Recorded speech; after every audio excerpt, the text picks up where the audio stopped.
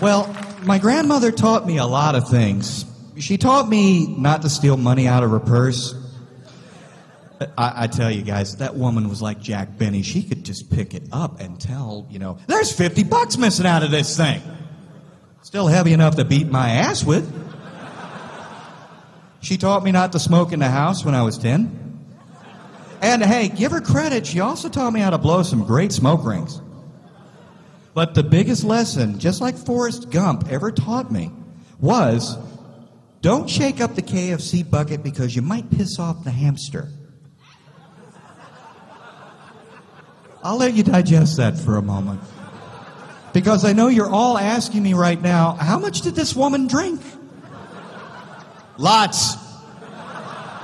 But there is an actual reason for that statement, and this is it. Back in those days, before Walmart and stores like that, there were little 5 and dime stores called like Woolworths and Woolco's, and they sold everything, including small pets.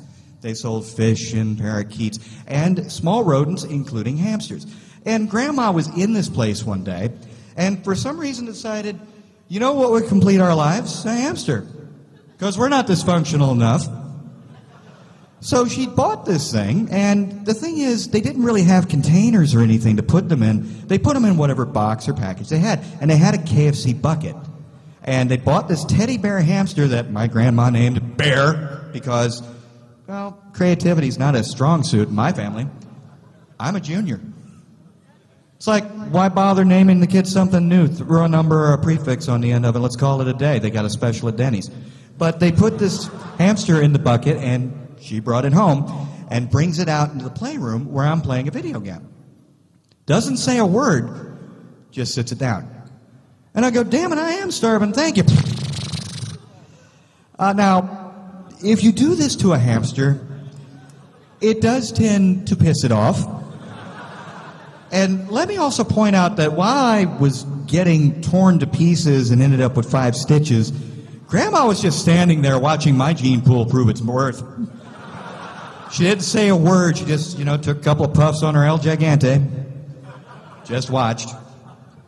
But she brought it home, and she bought what was called a Habitrail, which is this old, big, plastic hamster cage, which was a little bit like Epcot. I think that's where Walt might have gotten the idea for it.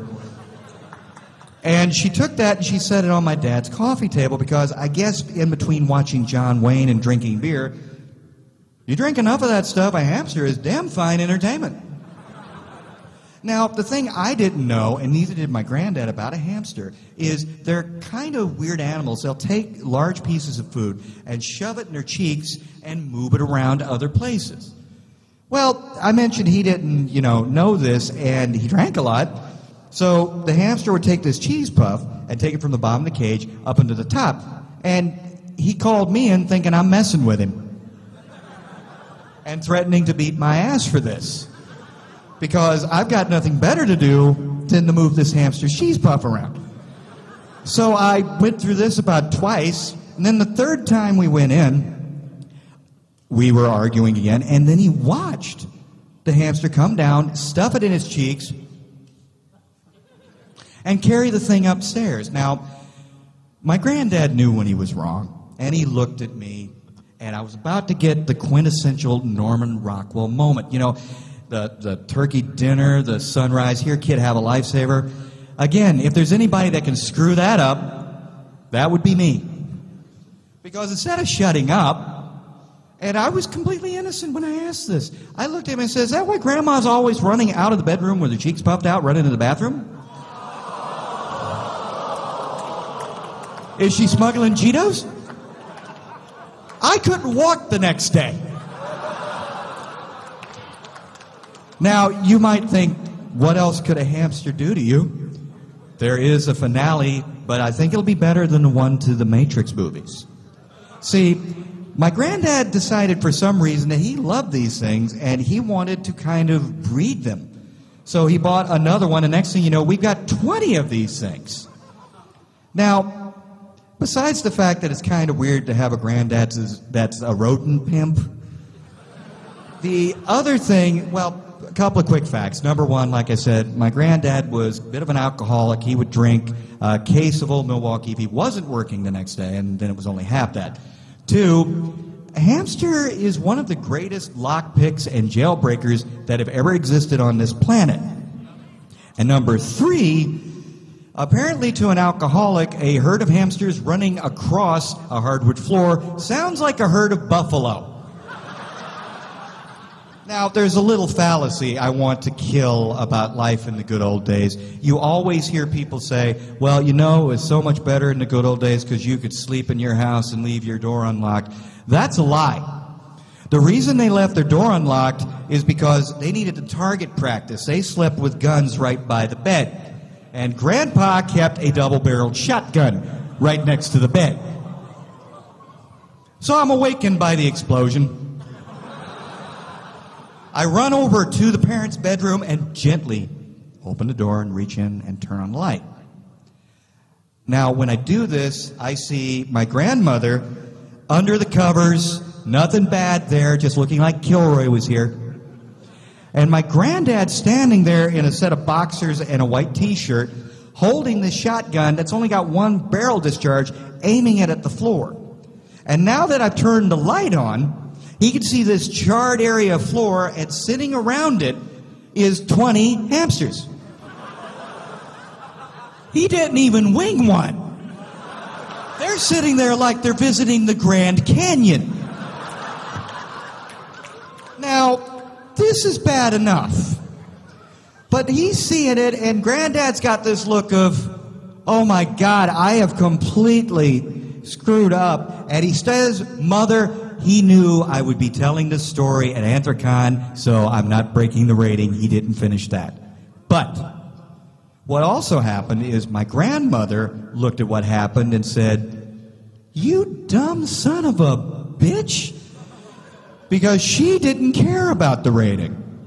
Plus, she hated him. So she took one of those big old frontiers woman pillows, you know, that had like goose down and bricks and mortar and twigs, and whacked him in the back of the leg with it.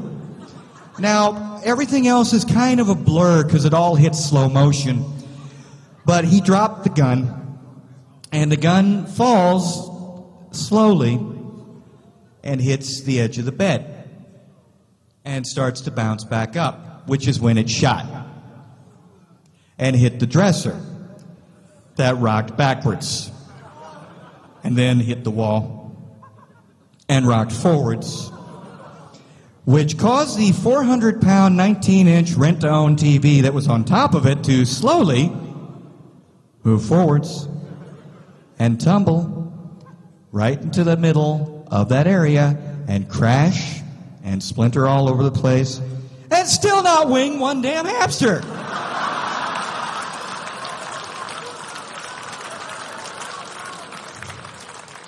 They're all looking at him like, good God, what is this man going to do next? So here's the scene. He is standing there looking as chagrined as a man could look.